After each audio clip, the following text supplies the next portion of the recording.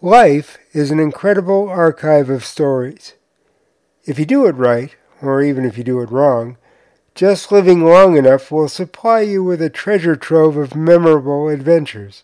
The following memories take place over many decades, so settle in with a cold one and let me tell you a story. When I wore the clothes of a much younger man, I never thought fashion would change. I barreled through life as if time was something for my elders to worry about. It gave me a false sense of invincibility that proved to be a mixture of bravado and foolishness. I didn't move in a straight line. I zigzagged from left to right and slowed down whenever something felt right.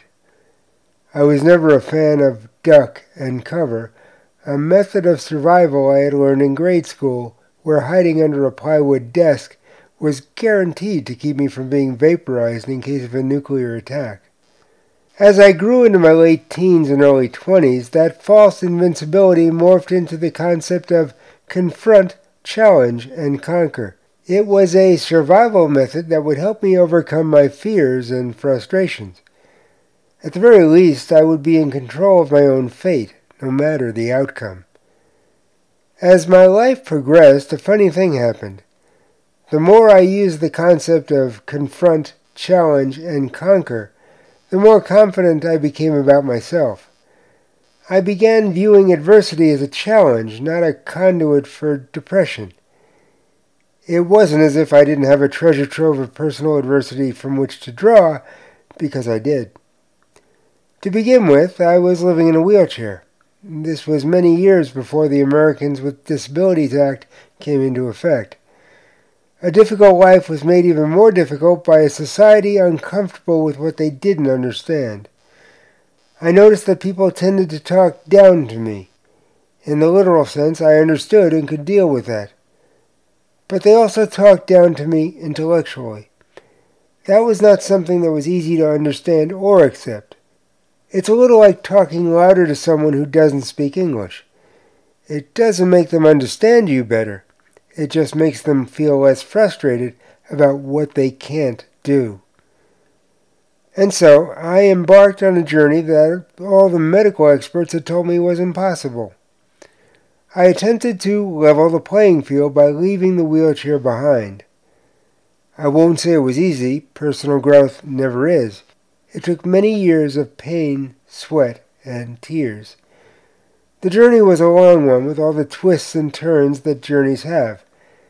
But in the end, I found myself walking with forearm crutches. I hadn't completely won the battle, but I had diminished the degree of adversity. I also became emboldened in the belief that if I could overcome this, I could overcome anything. But anything comes in many forms. In that instance, my adversity was within my control. Life doesn't always work that way. Most times, things happen that are out of your control. That is when adversity can take its biggest toll. Life is like a roller coaster. It can go from the highest of pleasures to the depths of sadness in seconds. I am a lifelong bachelor. I've always believed that you can't live with someone else if you can't live by yourself. It has been my extreme good fortune to test that theory on several occasions. But it hasn't been a fear of commitment that has kept me from traveling through life with only one person. To be honest, I never saw any of my relationships coming. They happened when I wasn't looking, and they lasted as long as we both thought they should. I should say that most, but not all of them, ended that way. In The Day I Met an Adult Victim of Child Abuse podcast episode, I talked about a personal relationship that lasted 20 years. It wasn't always the smoothest of relationships. Most relationships weather several bumps in the road. Ours would hit one of those bumps every so often. But through it all, we always trusted, respected, and loved each other. It may not have always looked that way from the outside looking in, but we were comfortable with each other. That was all that mattered. Until the day I woke up and she didn't. Hours later, I remember slumping into the living room couch. I looked down into the eyes of her cats, who were looking up at me as if they knew what had happened. My only thought was, what will I do now? At that moment, I realized that the answer was staring me in the face. I had responsibilities. I had to stay focused and clear-headed. I had to confront the situation. I had to challenge the depression that wanted to take over my mind. I had to conquer my fear of the future.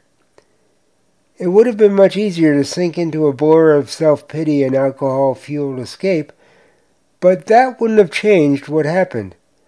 It would have only changed me. That sense of purpose got me through Stinky's death about 6 years later.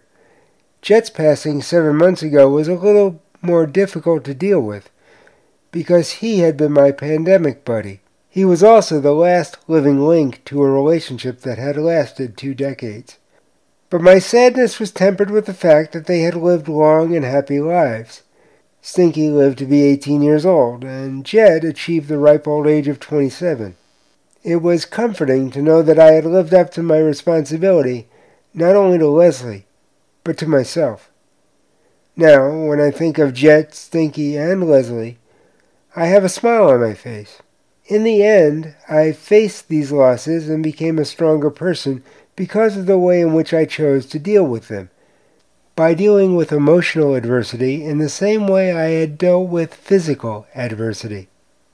I chose to embolden myself rather than sink into self-pity. Dealing with adversity means dealing with life on your own terms, not the other way around. You may not always win, but how much you lose is solely up to you. Therein lies a hidden strength that will make you stronger when you are forced to face future adversities. I write a fictional series in which the main character is a handicapped man in his late 60s. He has a saying, "Life may bend me many times, but it will only break me once." Those are words to live by. Until the journey brings us together once more, take care and stay safe.